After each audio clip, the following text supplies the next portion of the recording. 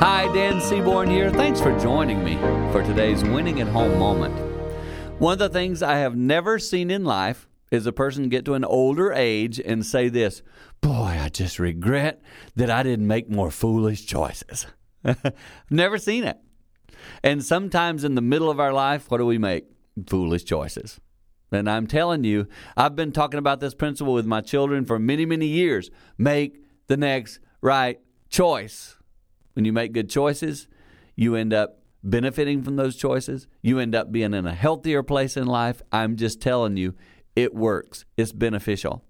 Sometimes winning at home means making the next right choice. I challenge you to think about that in your life today. Seek counsel if you need it, knowing what that choice might be. But make the good choice, and I believe you will continue to win at home.